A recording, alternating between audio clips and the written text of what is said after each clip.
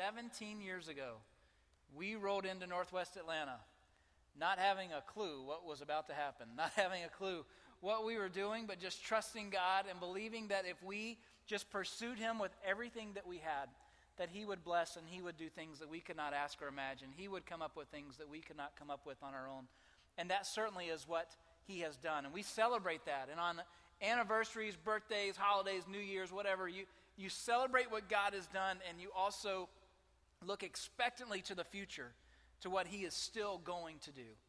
And here we stand on this day. We've had more than 1,800 worship gatherings. We've seen hundreds of people come to Christ and be baptized. We've sent dozens and dozens and dozens of folks, hundreds of folks, onto mission trips throughout the world. We have literally volunteered tens of thousands of man-hours in Northwest Atlanta, volunteering, doing projects all over the city, and particularly on the northwest side of town. We have planted or partnered with others to plant 140 different churches. We have built schools. We have planted churches not only in the U.S., but we've also planted them around the world, and planted churches South America, Africa, Asia. And we've partnered with other philanthropists and other nonprofits, and we have helped provide clean water to more than 100,000 people in our history. And we have done all of this, but we have done all of this for one reason and for one reason only, and that is to proclaim the name of Jesus. We've done this for the purpose of spreading the good news that God has sent His only Son into the world, and we give Him all the glory and power and praise for all that happens here, anything good that comes out of this place. If you haven't caught on by now after the worship, I'm sure you probably have. We are all about Jesus, and it is Him who is high and lifted up today and every day, because we believe He will draw people to Himself, and He will build His church. It's His church. Certainly not my church. It's not Pastor Brian's church or the worship community's church. It is the church of Jesus, and He will build it, and He continues to build it, and we're so grateful for that. So here we are at 17. I don't know if you remember 17. For some of you, it's been too long, and you don't really remember it very much. But if I can remind you about 17, here we are. The acne is clearing up a little bit, finally, starting to have a little bit more confidence in that.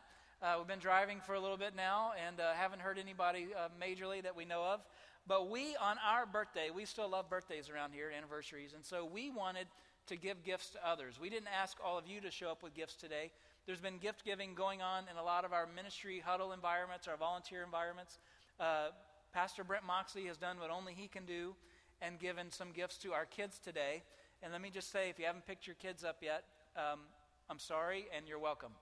So you'll find out what that means when you get your kids. He's come up with something truly, truly unique today.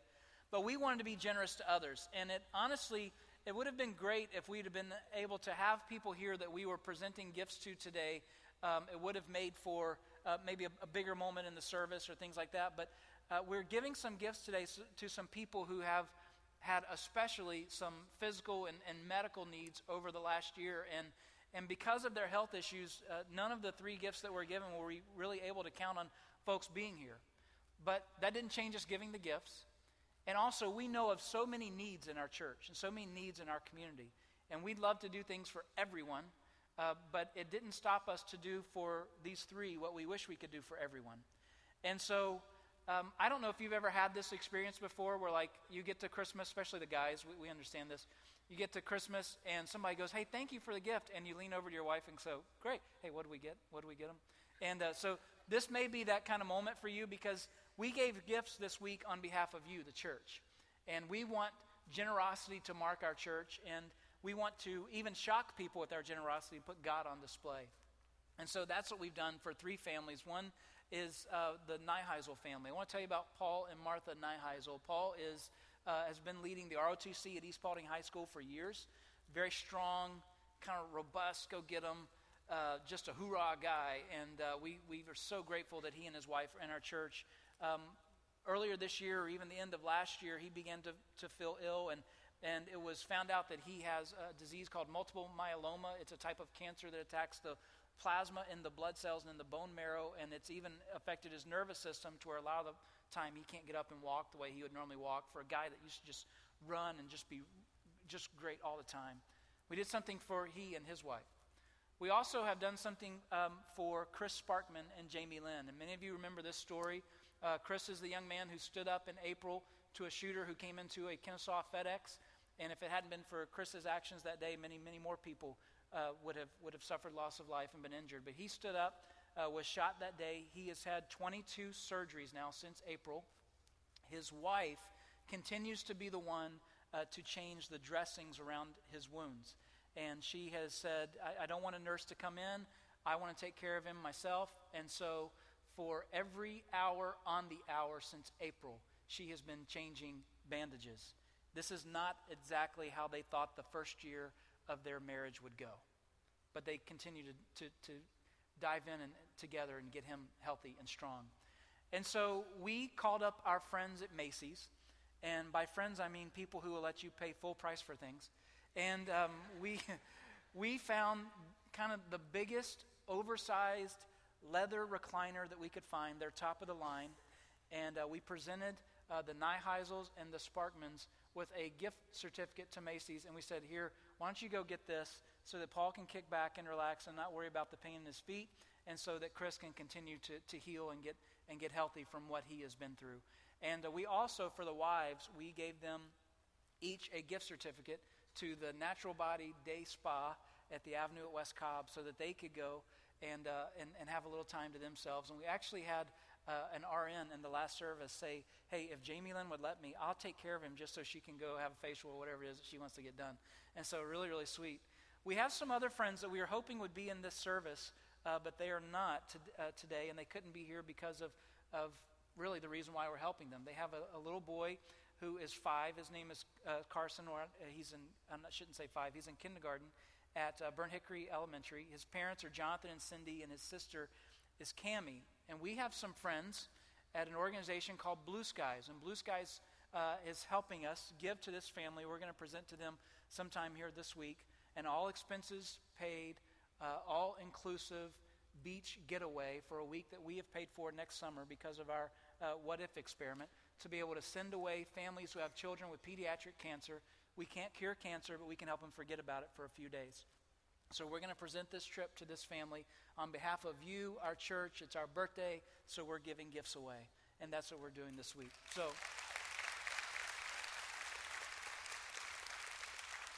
a couple of months ago, I was going through news headlines and something caught my attention. There's a couple named Nick and Amy. They live in Mousehole. You know where Mousehole is? It's over by Yorkville and Rockmore. No, I'm just kidding. Mousehole's in England, but it sounds like it's something that would be in West Paulding.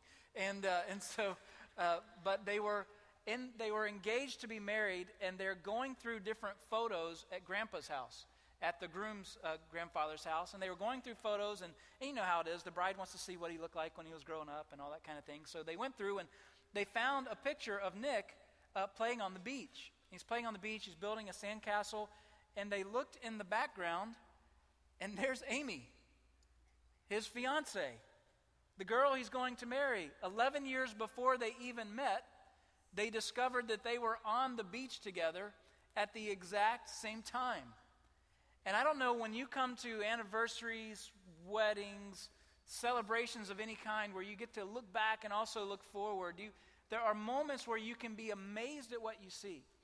There are moments that are truly amazing to see that come together. Hey, here's what God was doing all along. For me, when I look back over the last many years of my life and the history of this church, it truly is amazing to see what God has been doing. I think about 26 years ago when I first walked into the middle school ministry at the church that I grew up in, and one of the middle school pastors / moppy-headed worship leader, a guy by the name of Steve Veal, who was our first worship pastor here. He was the middle school pastor there, and I had no idea that our lives would be so intertwined here years and years later, and that we would be living in a community that at the time neither of us had ever heard of. It's amazing when I think about Pastor Brian, who I met 23 years ago when he was introduced in my youth group as the high school pastor in Lynchburg, Virginia. And I had no idea that our lives and our vision and our mission would be so intertwined all of these years later. And little did I know, as a sophomore in high school, and I don't know if any of you guys can relate to this, I'm sure you can't, but as a sophomore in high school, I was there with a buddy checking out all the freshman girls that were walking in at the beginning of the school year. Just kind of wanted to see what the new prospects look like.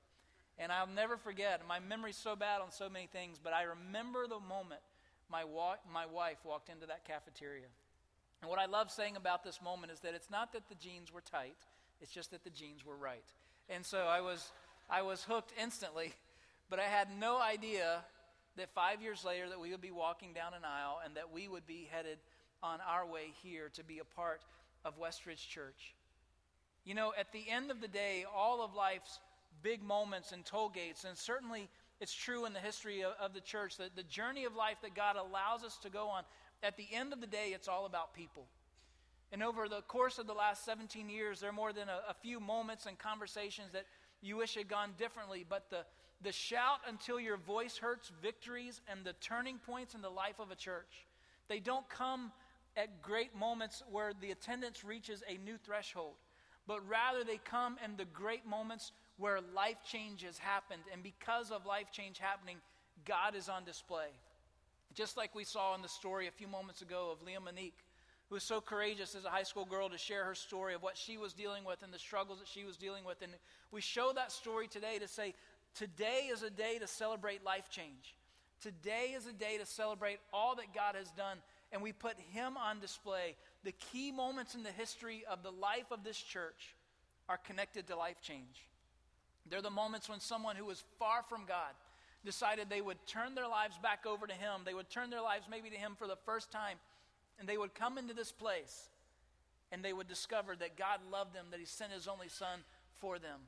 The great moments come when a family that was broken and fallen apart, or maybe on their way to a divorce, or something had happened where they were all going to go in a different direction, but yet God brings about life change, healing, just wholeness and restoration to that family. And there's story after story of people throughout the history of this church who've come struggling with addiction, come struggling with some type of hurt or habit or hang up, and they come into this place and they hear about the love of God, and they hear about the grace of God, and they hear about the kindness of God, and they hear that God has not given up on them, that nothing that they could do could make Him love them any less at all, and they give their lives over to Him. And we look back and we see in those moments of life change what God has been doing all along. The disciples experienced that as well. And when they were thinking back, writing down the Gospels, when they were thinking back about their time, the time that they spent with Jesus doing His ministry here on the earth, and the moments where it grew, they came back down to this thought, to this idea that really in those key moments, at the end of the day, it was really about people.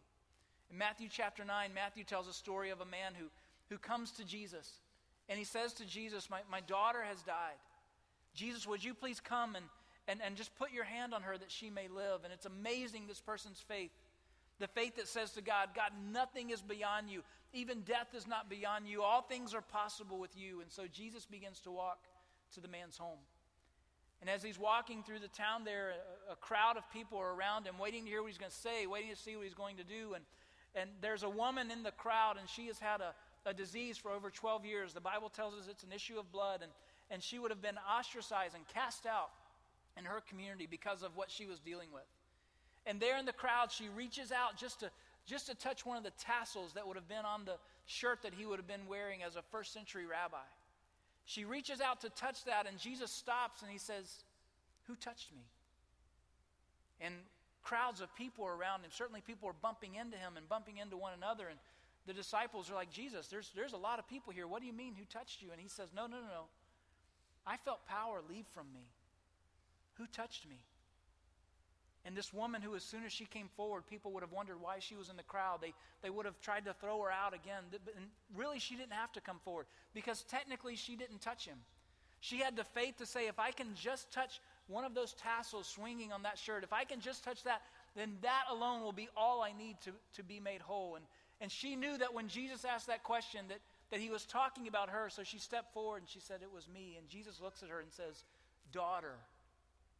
He gives her this term of love and affection, love that she hasn't felt from anyone in the community in the years previous to this moment, the 12 years previous to this moment. He looks at her and He says, "Daughter, it's okay. Your faith has made you well."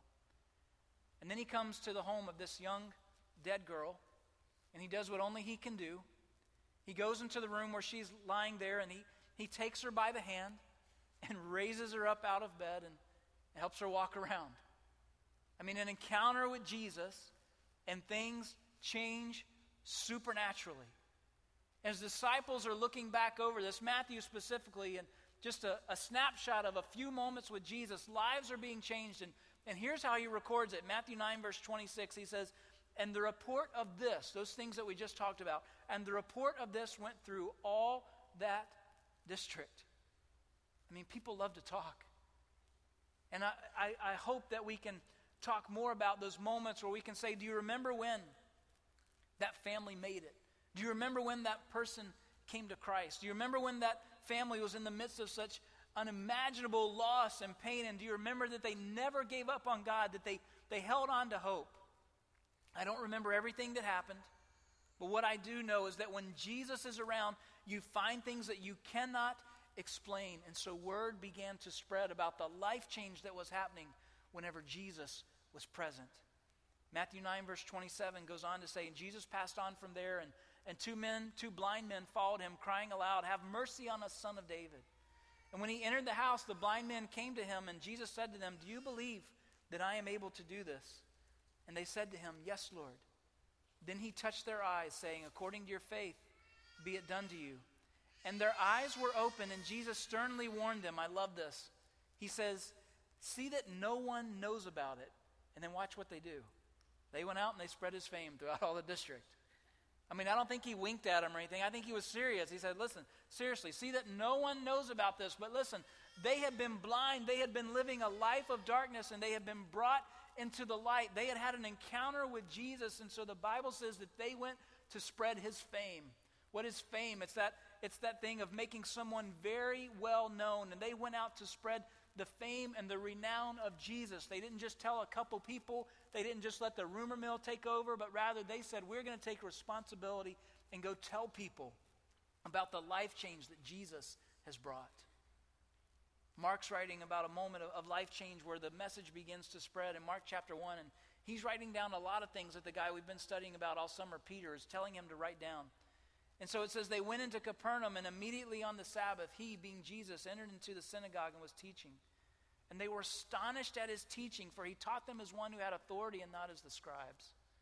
And so here Jesus is teaching, and he doesn't teach like everyone else. He teaches in a way that matters. He pulls illustrations out of everyday life. And it's as if people are saying, listen, I don't remember everything he said, but I can tell you one thing he said that it was like it was targeted right at me. And because of that thing he said, I'm going to be a different husband. I'm going to be a different spouse. I'm going to be a different parent. I'm going to be a different leader because I've had an encounter with Jesus. In the midst of that teaching, there's more life change. Someone comes into the place where Jesus is teaching with an unclean spirit. And because of that unclean spirit, that person is struggling with addiction, with anger, with sexual sin. And Jesus dealt with it head on. And he cast the demon out. And in Mark chapter 1, verse 28, it says, immediately the news about him spread everywhere and to all the surrounding district of Galilee. Life change happened. And they couldn't help but spread the news, spread the word of what happens when you have an encounter with Jesus. They went out and they told all of Galilee. I mean, the whole place. It's almost a joke, all of Galilee. It's like saying all of Hiram. I mean, do you know how quickly I could spread a rumor in Hiram? Okay, I mean, just drop me off at Applebee's and give me 15 minutes, and by 4 o'clock, I'd have the whole community abuzz with something if it were juicy enough, right? It's like saying all of Mars Hill. I mean, honestly, just go in Publix and Kroger and talk to a few people and see what you can get to spread throughout that part of our community. All of Galilee, it's real. I mean, really, the whole thing? Is that what you've got? I mean, don't hurt yourself. Is that how far you went to tell people about Jesus? Listen, it's an amazing thing. One of the things I love about the ministry of Christ is that more than 75% of his miracles and teachings happened in 3 towns, and the distance around them is about 7 square miles. Here's the thing. When God is involved, the reach of even a relatively small amount of people and a seemingly insignificant, they always forget about us on the 6 o'clock news area, is absolutely limitless. What God can do with just a small amount, and with his word being spoken, all the geographical limits, all the limits of who can and who can't come, all of those things are removed because with him all things are possible. I think about Anthony from from Pennsylvania, from Pittsburgh actually, who we had the opportunity to baptize this last week. These are his words from his testimony. He said he was getting into the wrong crowd there where he was living in Pennsylvania, and he was doing drugs and just involved in all kinds of things. And he comes to visit his dad who lives in Dallas, Georgia, and his dad says one day, let's go to church. Now, I don't know how that worked for a dad with a teenager who's really got some things. I don't know if there was duct tape involved or what happened, but Dad got him to church. And I love what he says. He says, for the first time, I felt the love of Christ. And he writes these words, my dad brought me to Jesus. What a great word. Now Anthony is a leader in a youth group in Pennsylvania, and we've had just the opportunity to play just a small part in his story as a church. We never know who's going to walk through these doors. We never know what their needs are. We never know how God might truly use them. Now he's a leader in that place where he lives in Pennsylvania. Today we have church planners all over the United States. Some who are on our staff and took off. And we also have missionaries all over the place. And we've got missionaries in more countries that I'm going to mention, but just the ones that we have who have sat in these seats, who have sat in the places where you're sitting today. We have people who are serving today in Turkey, Afghanistan, Burkina Faso, Malawi, Spain, Kenya, and China. The reach of life change, the reach of the gospel is absolutely limitless when Jesus is involved. And more than that, life change can happen for any heart, no matter how dark, no matter how desperate, no matter how unworthy you feel like you are. John chapter 8 says, the scribes and the Pharisees brought a woman who had been caught in adultery. And placing her in the midst, they said to him, Teacher, this woman has been caught in the act of adultery. Now in the law, Moses commanded us to stone such women. So what do you say? They said this to test him, that they might have some charge to bring against him. And Jesus, I love what he does. He bends down and he writes in the dirt. So in this moment, they have this woman standing there, and Jesus began to write. And some people in tradition believe they think they know what he was writing. I got to be honest, we don't really know what he was doing. I mean, it's Jesus. He's down here. He could have been drawing some type of masterpiece of picture, or he could have been writing a verse from the Old Testament. He could have been doing anything he wanted to do. But there's a little bit of tradition here that says that perhaps he was writing the names of the accusers who had brought the woman that day. It comes from a summary statement about Jeremiah 16, 17, and 18. It says, those who oppress the poor and the weak, I will write their names in the dust. May we never be the type of people that prevents anyone from coming to Christ, that condemns anyone, that judges anyone, because all have sinned and fallen short of the glory of God, and every single one of us are in need of a Savior. And so there's this idea that the guys with the rocks in their hands, that Jesus was just writing their names down in the dust. But if you notice in John chapter 8, he stands up, I assume, to stretch his back out a little bit. And verse 8 says he does something else, that once more he bent down and he wrote on the ground. There's this other idea from the Old Testament, time and time and time again, multiple verses like this. I want to give you just one. It says this, he raises up the poor from the dust.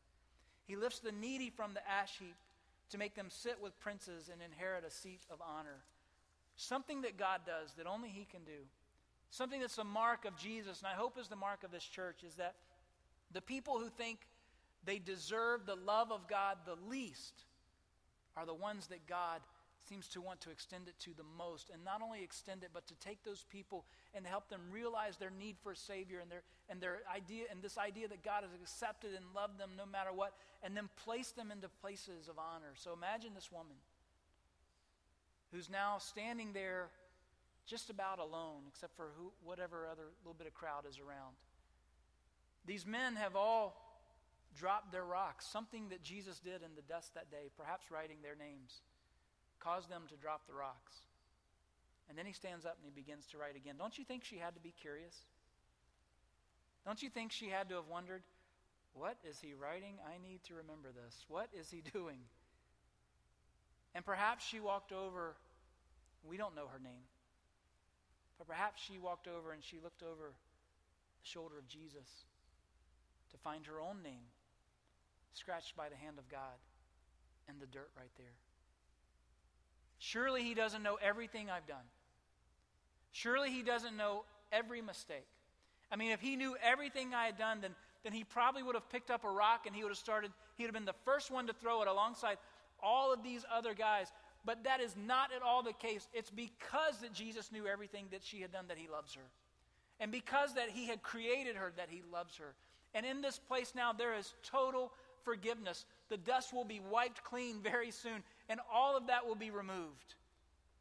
And he says to her very simply, he doesn't judge her, he doesn't condemn her.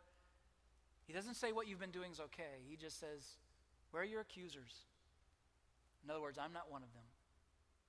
Go, sin no more. You see, sometimes Jesus gives us a fresh beginning, doesn't he? Sometimes when we feel like we deserve it the least, he gives us a new day.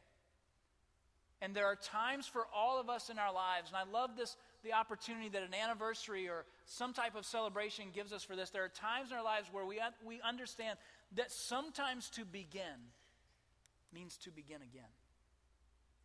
Sometimes to begin means to begin again. I think about a young lady that we baptized here last week during the third service. Her name is Janice. In her testimony, she talks about a life, at least a portion of her life, struggling with addiction, but ultimately overcoming it because she put her faith and her trust in Jesus Christ. Now, I was reading her testimony up here in the hallway before the place where we have people before we bring them out to baptize them. I was reading it, and something in her testimony just stopped me. It took my breath away. She said that her fiance had died in July. And I asked her, I said, how did this happen? And she said it was because he had OD'd on drugs. So here's a young lady that God has rescued from this life, rescued from the need for all these substances. She's put her faith and trust in Jesus Christ, and she's still experiencing tragedy. She's still experiencing loss, but yet she says in her testimony, she says, I have had a rough patch since trusting Jesus as my Savior, but I've decided to refocus my life on becoming more like Jesus. See, sometimes to begin is to begin again. Certainly for some of you here today, there's people that you are at one point, you were following Jesus with everything that you've got. But maybe it was 3 steps forward and 2 steps back, or some type of version of that. And today I want you to know, on this anniversary of what God has been doing, the life change he brings about in our church, I want you to know that today can be a new beginning. Sometimes to begin is to begin again. And we're here on the mission of Jesus at Westridge, and it's important that everyone in this community know. It's important that we spread the word throughout the entire district, that there's no one apart from the love of God. There's no one that he has given up on. There's no one in this place that he does not know your name. And we are on his mission. We're a family on a mission here at Westridge. And that mission is to seek and save the lost. That mission is the Jesus mission, to proclaim freedom and grace to those who are trapped in religiosity. That mission is with Jesus, to set prisoners free, to proclaim the good news. So everywhere we go as a church body, as we're out in the community, wherever we work and play, we should be about proclaiming and living the mission of Jesus. Because we believe that everyone deserves the chance to be brought to Jesus. We believe that he has left us as his presence in this little part of the world. And from this place, my hope, my desire, and my purpose is that the news about the kindness of God would spread to this whole area and saturate this whole region, that Jesus would be famous here. So we say to a whole community of people, come and see. Come and see this Jesus. Come and see what he's doing in this place. It's the words that the woman who was at the well talking to Jesus said. When Jesus met her there at a time of day when she was trying to come and just get water on her own, because she was living a life that had caused, once again, a community to ostracize her. She had had multiple men in her life, and she was at the time living with a man who was not her husband. And Jesus knew all of this about her, and he actually told her that he knew all of this about her. And this woman, this unlikely hero, goes back into town, and she says this in John chapter 4. She says, come see a man who told me everything I ever did, like all the bad stuff. Can this be the Christ? It's not that he was okay with it, but he was honest with me. He didn't dance around my issues, even the really junky stuff, but he loves me anyway. You've got to come and see this man. And that has to be our message as a church. You've got to come and see this Jesus. You've got to come and see his love. You've got to come experience the kindness of God that leads people to repentance. It's in John chapter 1 that Jesus is walking, and I love this. John 1 verse 38 says, Jesus looked over his shoulder and says to them, what are you after? He's looking at these guys that are behind him in the distance who don't quite have the confidence that they need to come all the way up to Jesus at this point. And you may be here today and you don't feel like me. You've got all the confidence that you need to come all the way to Jesus. And can I say to you, what Jesus says to these guys is, come all the way in, come close, get as close as you need to be. And he looks at, and these guys answer him, and they say, well, where are you staying? There's somewhere we can come and hear more. And Jesus replied and says, why don't you come along and see for yourself? One of these two would be known as his first disciple, a young man named Andrew. And Andrew, the Bible basically says that Andrew had lunch with Jesus, and then he went and got his brother Peter and said, Peter, you got to see this guy. I found the Messiah. I found the one we've been looking for, the one we've been longing for. I found the one that all of our hopes and dreams are centered on. This guy. Come and see. Another disciple named Philip says, we found the one that Moses has been talking about, the one that all of these scriptures are about. We have found him. And his friend Nathanael said, seriously, can anything good come out of Nazareth? Seriously. Can anything good come out of Dallas, Georgia? Are you kidding me? Can anything good come out of this part of Northwest Atlanta? Seriously. And the message and the response, Philip says, come and see. The psalmist says in Psalm 66, he says, say to God, how awesome are your deeds, so great is your power. Your enemies come cringing to you. All the earth worships you and sings praises to you. They sing praises to your name. And then I love verse 5. Come and see what God has done. He is awesome in his deeds toward the children of man. And in the Message translation, it says, take a look at God's wonders. They'll take your breath away. It's the message from the empty tomb. When these two women come looking to take care of the body of Jesus, and they're in a panic because the stone is removed and the whole circumstance has changed, and they look in, and an angel says to them, he's not here, he has risen. Come see the place where he lay. Today, church, our message and our mission is clear, and that is to go out and to seek and to save those that this Jesus laid down his life for, and to say to every single one of them, come and see. This God is for you. This grace is for you. This love is for you. Come and see. Would you bow your heads with me?